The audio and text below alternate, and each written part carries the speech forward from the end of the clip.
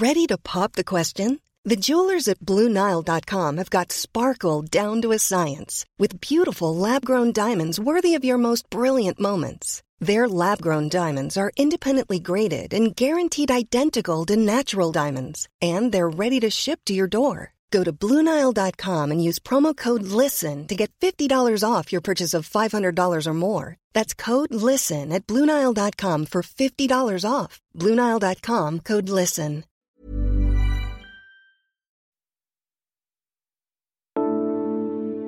America was ready to make nice. 10 years after the end of the Revolutionary War, tensions with Great Britain remained. George Washington, fearful any simmering resentment could lead to another war, and keen to leverage the economic advantage of a friendly relationship, dispatched Chief Justice John Jay across the Atlantic as an emissary. Under the terms of the subsequent Jay Treaty, the British would leave the Northwest Territory and open up trade routes.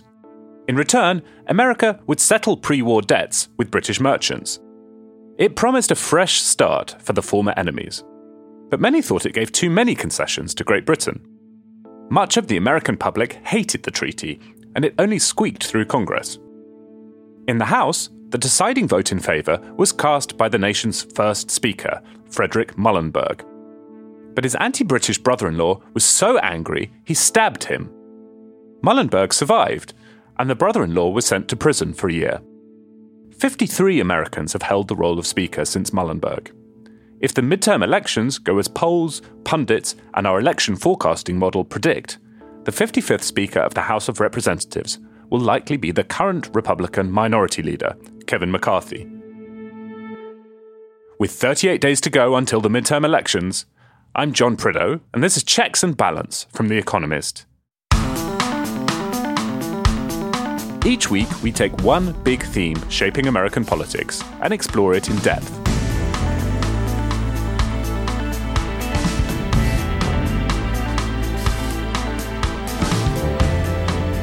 Today, what would Republicans do with control of the House?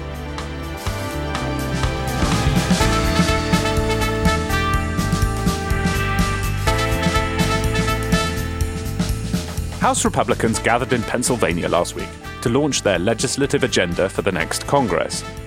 The commitment to America is fairly brief, pretty unspecific, and filled with standard Republican platitudes around tax cuts and curbing wasteful spending. Kevin McCarthy calls it a new direction for America. But with the checks of the Senate and President Biden, what would House Republicans actually be able to achieve in the 118th Congress?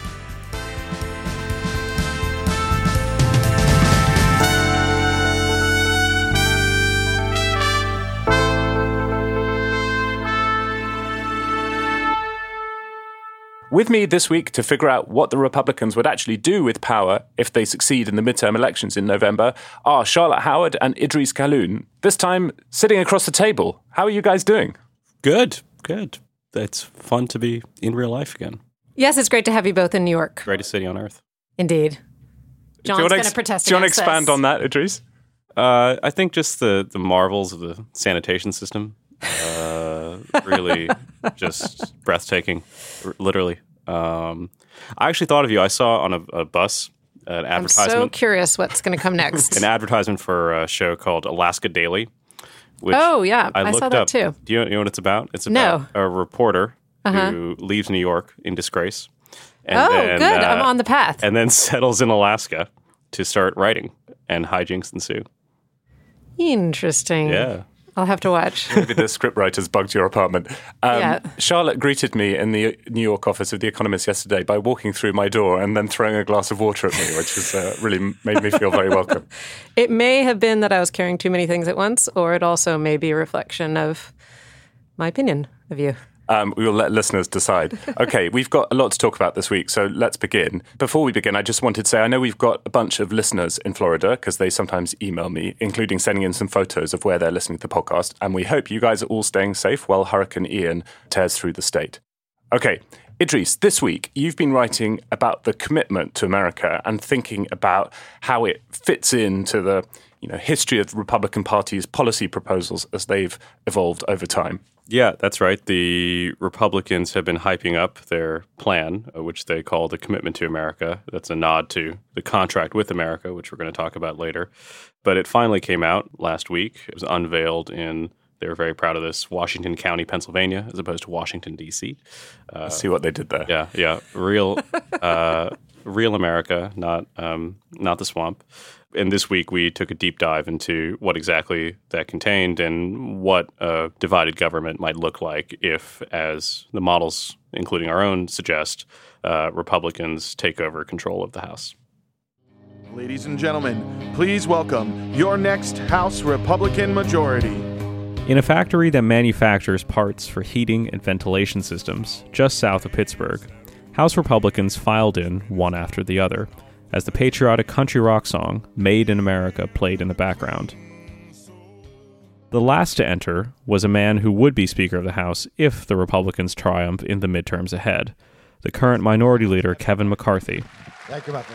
Against a backdrop of seated workers, a temporarily quieted factory floor, and an oversized American flag, McCarthy decided to unveil his plan to save the country. First of all, thank you. Do you not believe America is exceptional? McCarthy dubbed his plan the Commitment to America and said that it was a, quote, plan for a new direction. He painted the country today as a dismal hellhole of democratic creation, with problems ranging from out-of-control inflation. As we went across this country listening, we heard the same thing, kitchen table to dining room table to inside the factory. Can I afford it? To crime and illegal immigration and drug deaths. And then we watched what they did to our communities. Defunding of the police. We got crime problems from Portland to Philadelphia now, with DAs and prosecutors that look the other way. We've watched what's happened to our border, the millions of people who are just walking across. People on the terrorist watch list. But now we're watching it create every community to be a border community. Fentanyl, the number one killer of Americans between the ages of 18 and 45. That poison starts in China and comes across our border. The Commitment to America is itself quite short. A pocket-sized note card that at one point McCarthy grabbed from inside his suit jacket and held in his hands as a prop. It has 4 pillars that are difficult to argue against. An economy that's strong. That means you can fill up your tank. You can buy the groceries. You have enough money left over to go to Disneyland and save for a future. A nation that's safe. That means your community will be protected. Your law enforcement will be respected. Your criminals will be prosecuted. A future that's built on freedom. That your children come first. They're taught to dream big. And a government that's accountable. We should work for you, not the other way around like it is today. If that all sounds a bit vague, that's because it is. The plan doesn't yet have much detail on how all of these accomplishments would be achieved. There are some specific promises sprinkled throughout, for example, to reduce the time it takes to get energy permits, to move supply chains away from China, and to recruit more police officers. But there are also nebulous pledges without much detail to, quote, protect the lives of unborn children, quote, secure the border, and, quote, support our troops. Its platitudes won little support either from President Joe Biden. That's a thin series of policy goals with little or no detail that he says Republicans are going to pursue if they regain control of the Congress. Or even from Tucker Carlson, the influential right-wing Fox News television host. House Republicans just spelled out what they're running on. It's a document called the Commitment to America. It's fine. Probably not much in it you disagree with it. Have you heard of it? No, you probably haven't. You probably haven't read it. Nobody really cares. Why? Because there's nothing real in it. But McCarthy seems to think it'll be decisive in the elections ahead.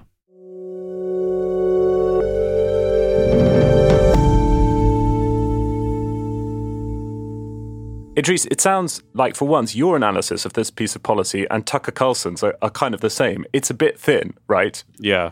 Well, I think we can both read, even if we may disagree on many things. Actually, if you think about the reasons why it's so kind of skimpy a document, they actually reflect what's going on within the Republican caucus. So McCarthy actually set up these task forces of Republican lawmakers who had been thinking about all of these topics for more than a year in some cases. So, and had come up with some more details there. I think the problem came in terms of actually laying out what the plan was, because Republicans couldn't agree on everything. And this was a document that he wanted to say every Republican had signed and committed to. And so in order to get there, it's a bit like, climate treaties or something like that. You end up with this sort of vague promise instead of specific. So I think that's what's going on. And that reflects, I think, the difficulty that he'll have if he becomes Speaker, which is that managing the very fractious Republican coalition is going to be his biggest challenge. And that's been a task that has basically eaten alive John Boehner and Paul Ryan when they were in charge of the House as well. And I think he has to avoid a similar fate. And you see that tension already reflected in this document. I thought the document was really fascinating for a few reasons, but there were kind of 4 categories, as I read it, that stood out. One was when he created a chain of cause and effect that was really gauzy. Like, really, does wasteful government spending, is that the reason why gas prices are high? So there was that kind of category of statement. And then there were some legitimate issues that it wasn't clear exactly how they would solve them, including permitting reform and trying to get some of these projects through. And then there was signaling on trans issues, on abortion. And then the last category was the one that was most interesting to me, which is areas of agreement with Democrats. So competition with China, promoting American manufacturing, thinking about even the permitting issue. That's something that Democrats are taking more seriously now because they want to put all this government cash to work to build renewables. And so I'm really interested in what happens with that last category of ideas, the ones where actually there's quite a lot of commonality with Democrats and Republicans. Do you think, Idris, that just the politics of Washington mean that there may be common ground, but that doesn't mean there'll be any action? Well, we already saw that this week with Senator Joe Manchin's bill, right, that would have expedited permitting reform, and that has now failed effectively, even though it's something that Republicans, by and large, might have agreed with. They're annoyed with Manchin for his assistance in passing the Inflation Reduction Act. They don't want to give a win to him when Democrats had kind of balked at this idea. Yeah, the permitting reform is such a good example of that. I mean, it sounds nerdy and small bore, but it's really not, right? I mean, Democrats want to reduce carbon emissions and they want to get more renewable energy. Republicans want to make it easier to build stuff. These two things come together in permitting reform, which basically is what you need to happen in order to plug the sources of renewable energy into the places where that energy will get consumed. And so the two sides really have a huge interest in working together. And yet, even on something like that, which is not high salience, right? It's not something that voters are really potentially cross about, like abortion or guns. Even on something like that, getting to yes is so hard. All right, we'll find out about the legislative plan that the commitment to America is modelled on in a moment.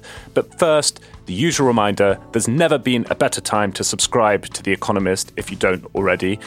This week, we've launched a podcast that the podcast team has been working on all year. It's called The Prince. It's an 8-part series about Xi Jinping. We put that on the cover in the US. If you listen to the end of this podcast, then you can hear a trailer for The Prince. It's really, really good. Our colleagues who write about China have several excellent articles about Xi Jinping in the weekly edition, which you will need a subscription to read, and it's absolutely excellent. So please go and binge the podcast, and economist.com/USpod is the link to subscribe to The Economist. You'll find that in the notes for this episode.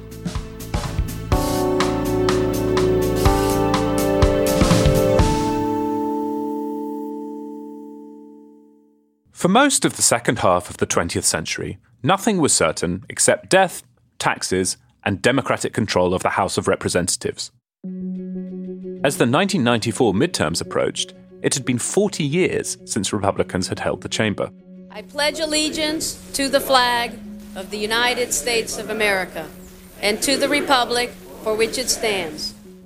In late September 94, with 6 weeks until Election Day, 350-odd House Republican incumbents and candidates gathered on the steps of the Capitol to launch their election platform.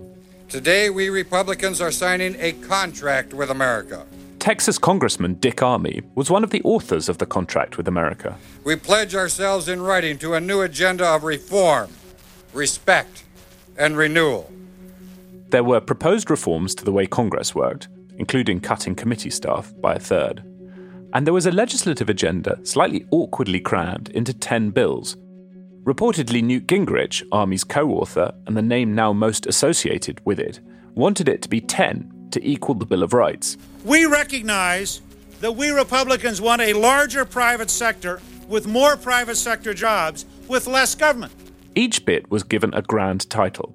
The Fiscal Responsibility Act would balance the budget, the Personal Responsibility Act would cut welfare spending, and the National Security Restoration Act would stop US troops acting under UN command.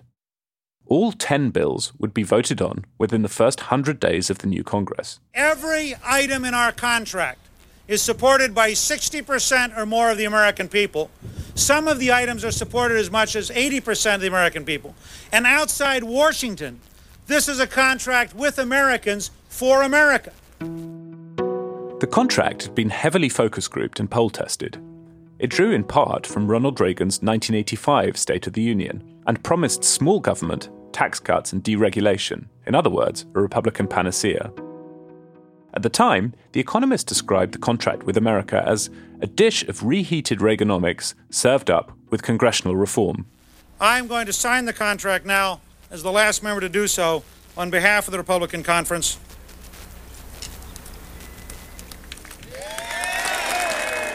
It was a big swing.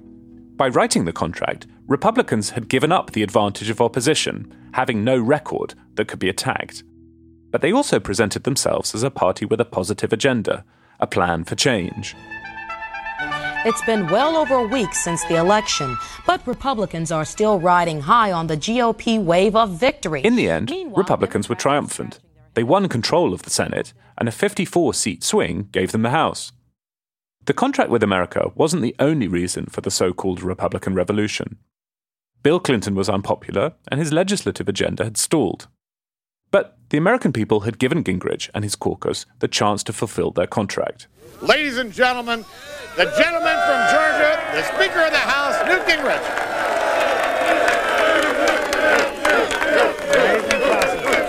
In April 1995, Gingrich, now Speaker, and Republican House members again gathered on the Capitol steps. It says, if we break this contract, throw us out, we mean it. As pledged, every bill in the contract had been voted on in the first 100 days. The editorial writers scoffed. The political pundits said it was a mistake. But the truth was, and this may be our greatest contribution to modern America, we did mean it. We did keep our word. All but one, the Citizen Legislature Act, which would introduce term limits, passed the House. But faced with a more cautious Senate and President Clinton's opposition, only 3 relatively uncontroversial proposals became law. The contract with America was therefore only a mild legislative success, but it set the tone for a different kind of politics. The era of big government is over. In response, Bill Clinton tacked to the center and likely wouldn't have won re-election in 1996 without doing so. The DNA of the contract with America can be seen in the smaller government and welfare reform policies he pursued. The era of big government being over lasted until the financial crisis a decade later.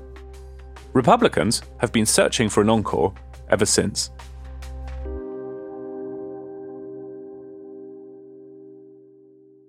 Charlotte, looking at the contract with America, Gingrich's contract with America, and the commitment to America that Kevin McCarthy has put forward, I was struck by a few things. One is, I suppose, a cultural thing, how some of the language has changed. So in 1994, Republicans were pretty fixated on the social problem of single mothers, teenage mothers giving birth. And there's a part of the contract America called the Personal Responsibility Act, which talks about discouraging illegitimacy and teen pregnancy by prohibiting welfare to minor mothers, etc., etc. And politicians can't talk in that way now. So that struck me as a kind of interesting difference. Another was this contractual approach to politics. So back in the 90s, I think the Republicans had this idea that politicians weren't really accountable to the public, and they were really into coming up with pledges that lawmakers would sign and then be held to. And so you have, Grover Norquist's anti-tax pledge, which an enormous number of Republican congressmen sign. And that's kind of gone by the wayside, which strikes me as interesting. And the other is the point that Idris has touched on already, which is the contract with America was pretty far-ranging and ambitious in policy terms and actually quite specific, whereas the Kevin McCarthy version, gives a good sense of what Republicans are against, but no real sense of how that might be translated into legislation. Yeah, I agree with you on most of that and not entirely on some of it. So, you still have lawmakers who are very interested in what their rating is with the NRA, right, and where they stand on guns. You still have these various litmus tests that politicians are held to. Do they believe in the big lie? What's their opinion of Dobbs, the abortion decision that came out in June? So I think that there are some ways in which those factors remain. But the thing that strikes me most almost, and I'm really curious, Idris and John, in each of your views on this, is that 367 Republican candidates signed the document that was quite detailed. And that just conveys both a masterful level of sheep herding by Newt Gingrich himself and a kind of unity within the party. And I'm wondering, Idris, if you see what is happening now within the Republican Party, the fractious nature of it, whether you see that as kind of a long-term shift that will continue. Is there any prospect that there may be a more unified Republican Party? Because what seems to have happened in the past decade, and particularly under Trump, is that there were certain things that the Republicans in general stood for since the Reagan era, and a lot of those have been torn up. And so you have those principles that aren't really unifying in the way that they used to be. You have a cult of personality in Donald Trump. You have sort of sensational issues that seize the imagination, whether it's Benghazi or Hunter Biden's laptop. And on policy, it seems like they're kind of a mess. So what do you think about that? Is that a long-term problem or a long-term phenomenon? I think you're right. I think that there was this sort of long-held Reaganomic orthodoxy, which you still see. You see it in McCarthy's commitment as well, right? It says that the solution to inflation is tax cuts and deregulation. So that's consistent. But Trump overturned a lot of central Republican policy dogma. He didn't want to defund or radically diminish Social Security and Medicare, which had always been a sort of Republican idea. Eventually, we're going to have to do entitlement reform. He very much wasn't in favor of free trade like Republicans had been. He was skeptical of free markets. He didn't have this sort of deep, abiding belief in government being too big. Government was just right if it worked to his purposes, and it was too big if it didn't. And I think that the vacuum has not really been filled by anyone in terms of policy thinking. Paul Ryan might have been the wonkiest member of the House of Representatives, and he's gone. He's out of the game. There aren't that many wonks kind of left. So I think that when you get to the issue of building up an actual policy agenda, it becomes hard. There's a reason Mitch McConnell just hasn't done it for a long time. He thinks that putting it out just makes the party open to attack. For about 10 years, the extent of healthcare policy thinking on the Republican Party was we're going to defund, repeal and replace Obamacare. Not much thought about what would happen afterwards, and ultimately that was unsuccessful. I don't know that you have substantial levels of that, and even within the think tank world, I think you've seen, for example, the Heritage Foundation kind of was a policy brain for Republican administrations, and its evolution into becoming much more of a kind of political action-oriented focus just epitomizes, I think, the direction of the party. We had Oren Cass on the other week, who represents a different kind of Republican economic thinking. And I guess what I find so interesting about the Republican Party right now is that it feels like it's all up for grabs. So to the extent that people care at all about policy, there's quite a lot of debate about what it should be. And so the nihilist view is that Republicans, there may be these policy debates happening on the fringes, but the core of the party has just become about the big lie and changing the rules of democracy and Hunter Biden's laptop.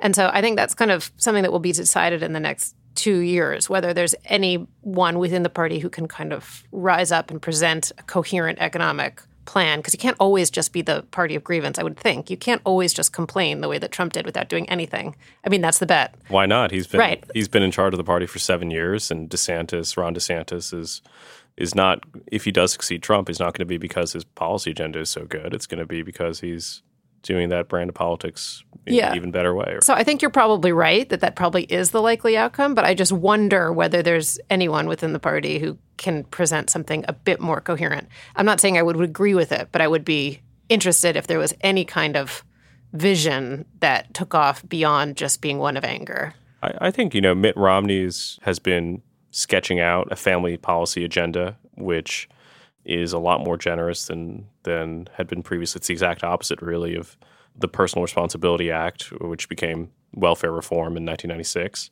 People like Marco Rubio and Josh Hawley are thinking about industrial policy in a way that's, I think, coherent. It doesn't add up to a full agenda. There are people who are thinking about this stuff. But, Mitt Romney introduced his bill to expand child tax credits and didn't get a single Republican co-sponsor when he did that. So he's kind of on an island of his own. And I think that there is thinking that's happening, but it's not. So it's just a party that's fundamentally uninterested in governing.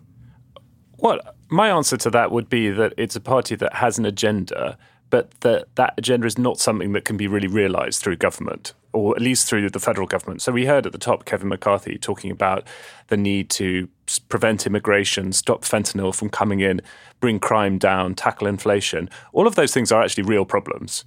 He's correct to identify them. Very few of those, to my mind, can be addressed, solely by controlling the federal government. I mean, they were all problems under Donald Trump, right? They're problems under Joe Biden. Some of them will go away of their own accord.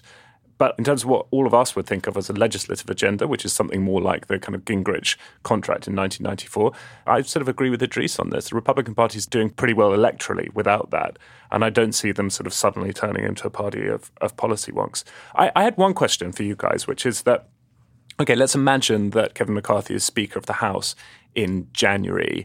There's a legislative part to having the House majority, and there's an investigations part, and we'll talk about the investigations part in a minute. Legislatively, I think I take from this conversation, we're not going to see a lot, right? But if Republicans are in the majority in the House, they'll have the ability to block a whole load of stuff, right? So will we see a return to the politics we had in the late Obama presidency of brinksmanship over the debt ceiling, government shutdowns, and the House Republicans trying to behave as crazily as they can in order to extract concessions from Democrats or whoever controls the Senate and the White House? Is that what we're heading for? That's my main guess, I would say. Yeah, I agree with that. I mean, the other factor that's different from the late stages of the Obama presidency is that Obama started really going hard on executive orders. He would have tons of stuff that he was trying to do through executive action. And earlier this summer, we had the Supreme Court issue a ruling on the EPA, which affects the EPA's power to curb emissions, but has a broader impact, which is just raising doubts about the degree to which regulatory agencies can pass quite substantial policies. So I think that will perhaps make the latter years of Biden's presidency more modest, probably, than the Obama term. Okay, these are going to be fun times. We'll be back in a moment to consider what House Republicans would do with their investigative powers.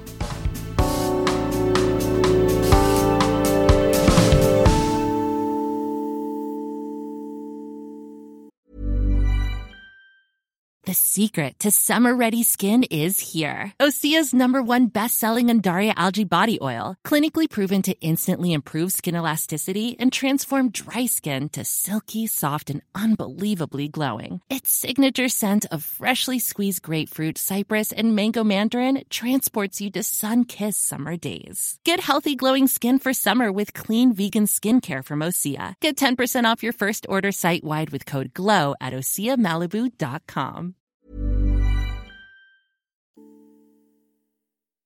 So if Republicans do have a majority in the House, they will chair the committees and have investigative powers. Idris, you've been speaking to someone who's likely to chair a powerful committee in the next Congress. That's right. I spoke with James Comer, who's a Republican representative from Kentucky. He's the favorite to chair the House Committee on Oversight and Reform, which is the main investigative committee that exists in the House. And he's already started sketching out his agenda.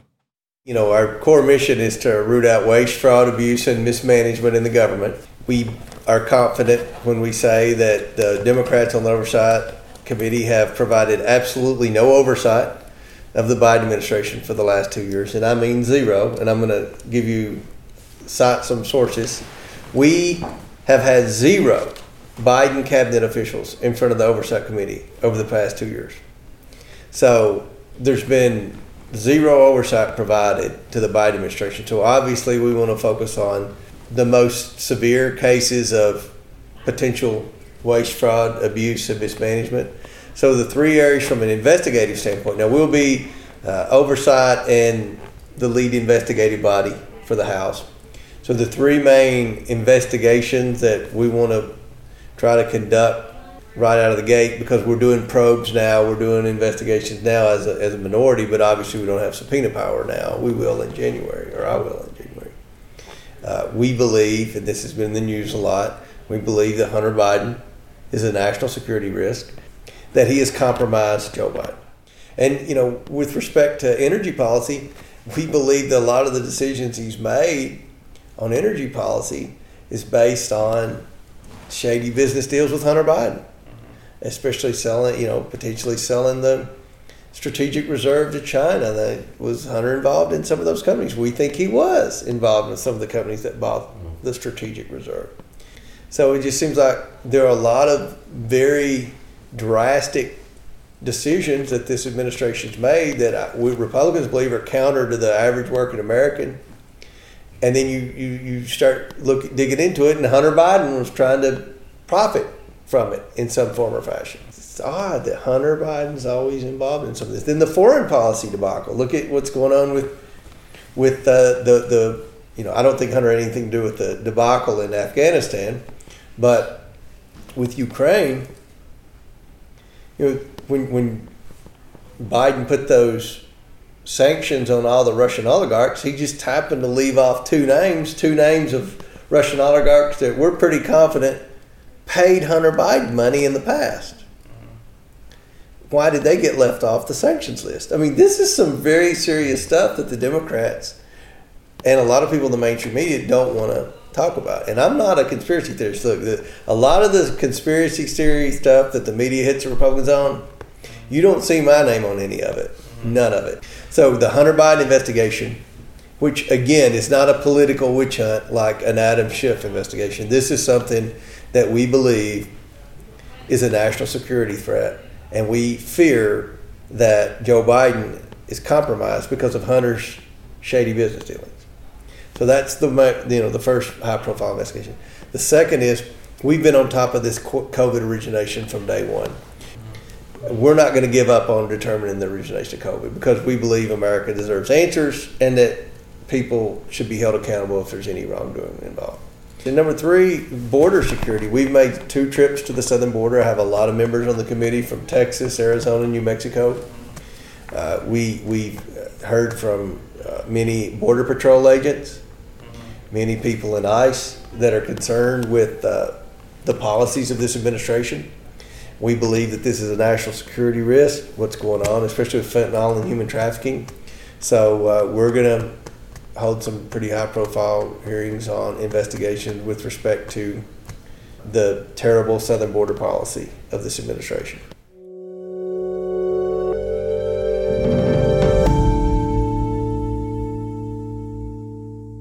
Idris, I feel like once these midterms are through, we're due an explainer episode on Hunter Biden and his laptop and all the accusations against him that are swirling on the right in America. But before we get there, could you just recap a bit what the purpose of these committees is meant to be? I mean, as James Comer said there, they have subpoena power, right? So as Steve Bannon found out recently, if you ignore the summons, you can actually go to jail. This makes them pretty powerful.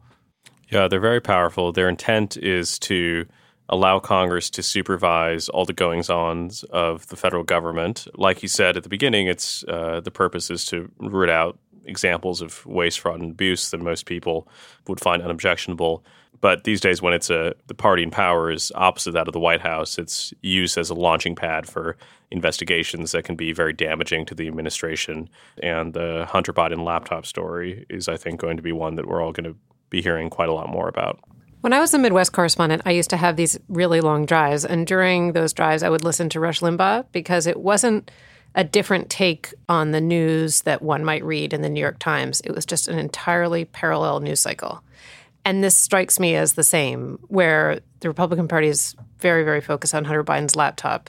And if you just listen to NPR or the New York Times, you'd have literally no idea that it was an issue at all. And so when I go back to the beginning of our conversation when we were looking at that 2-sided note card that Kevin McCarthy pulled from his pocket, it was toward the end that they talked about the investigative powers. But I think, and it was one bullet point, But I have a feeling that it's going to be 95% of the activity over the next 2 years after Republicans get in the House, should they do so. Yeah, I think it may end up being the most consequential thing that they do. I think that your point about the laptop is really, I was talking to someone, I can't remember if it was you or someone else, but it reminds me a lot of a film noir movie. There was this laptop of sort of preposterous origination, right? He had dropped it off at a repair shop to a Trump-supporting guy, and then this made its way to Rudy Giuliani, who started talking about it a few weeks before the election. And I think all the mainstream outlets said, okay, this is clearly not real. We know the tech companies said, don't distribute it. It's misinformation. And that has fueled, I think, continuing distrust within the conservative media. I mean, it's going to be, I don't want to talk about it so much because I think we're going to be talking about it a lot more in the months ahead. But it's this sort of murder mystery almost that will suddenly move to the center of American politics. James Comer didn't mention it, Idris, in his list, but I also assume that Merrick Garland will be spending a lot of time in front of House committees, in particular talking about the decisions made to go and knock on the door of Mar-a-Lago and retrieve those documents. Yeah, there'll be a lot of hostile questioning of him. There will be Secretary Mayorkas of Homeland Security has been a big focus also of Republicans who are unhappy with what's happening with the border. Among the more right-leaning members of the Republican caucus, there are already calls to impeach Mayorkas. There are also already calls to impeach Biden, which actually Comer, Representative Comer said explicitly, aren't going to go anywhere. He sees impeachment as a sideshow because he knows the Senate's not going to convict, and he says something very interesting that a bunch of his colleagues, will go down that route because it's going to be the thing that gets them a lot of attention, a lot of retweets, and all this other stuff. But he doesn't want to focus on that. He wants to focus on, I think, the things that might hurt the administration. I think the real sort of question that's of the public interest is whether or not, as he asserted, there's any connection between the president's son and the president himself, right? You can imagine if Donald Trump's children were pursuing some of these sorts of deals, Democrats would be extremely interested in learning the possible connection between the two. But that is much more uncertain. What I think will happen is we're going to get a lot of embarrassing details about the president's son, about the president's family. It's not going to be a very good year for him, all in the quest of getting some information on the president, which may or may not actually come to light. Charlotte, I can tell from your expression you're really looking forward to this. Yeah, I mean, I was just sighing deeply while Idris laid out what the next 2 years are going to be like. I think I go back to my earlier point, which is that there's always this charade. It's kind of a piece of political theater that each party presents a set of ideas, in some cases really detailed with Democrats, and in some cases not at all detailed in the case of Kevin McCarthy's commitment to America. But you do see that a lot of the time, it's just this kind of thing. It's the laptop. It's this scandal. It's that scandal. I would point out that actually a lot happened in the first 2 years of President Biden's term. So we did have the CHIPS Act. We had the infrastructure bill. We had the IRA, which includes a huge amount of spending for new types of energy projects. So it's not like Washington doesn't do anything ever. But I do think we're turning the corner towards another era in which the city is consumed with scandal. I guess it's not too unlike the latter days of Clinton's presidency. Which I have very vivid memories of. Yeah, because you were 5 years old. Yeah.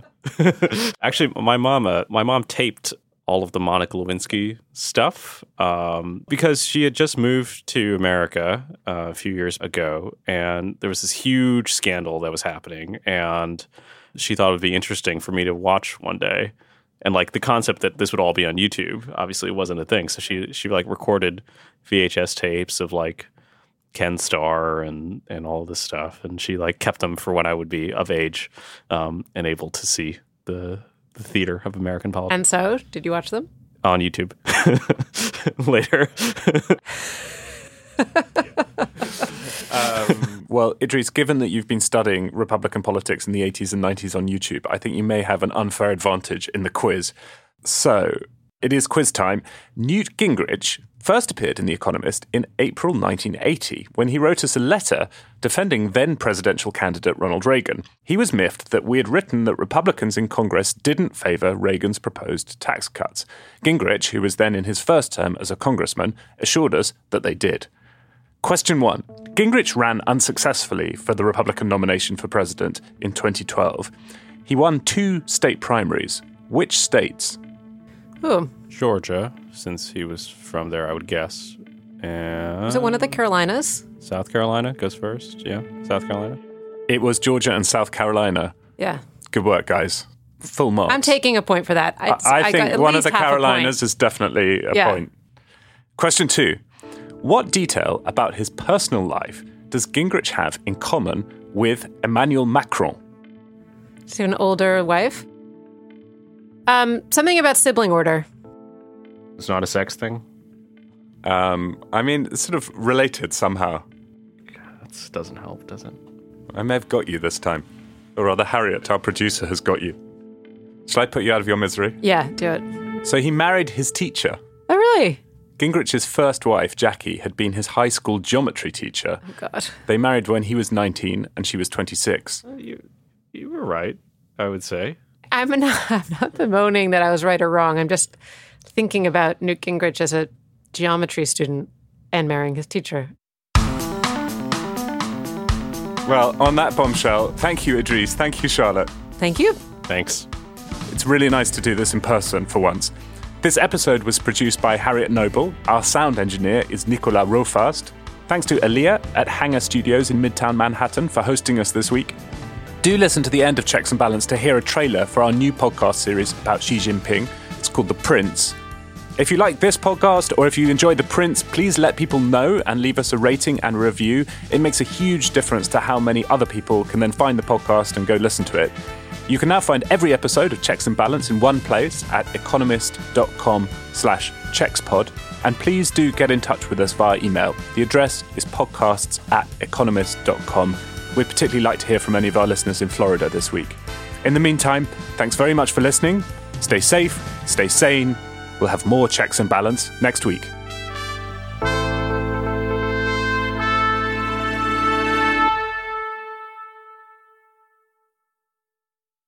Xi Jinping is the most powerful man in the world, and a big mystery. I'm Su-Lin Wong, host of The Prince, a new podcast from The Economist.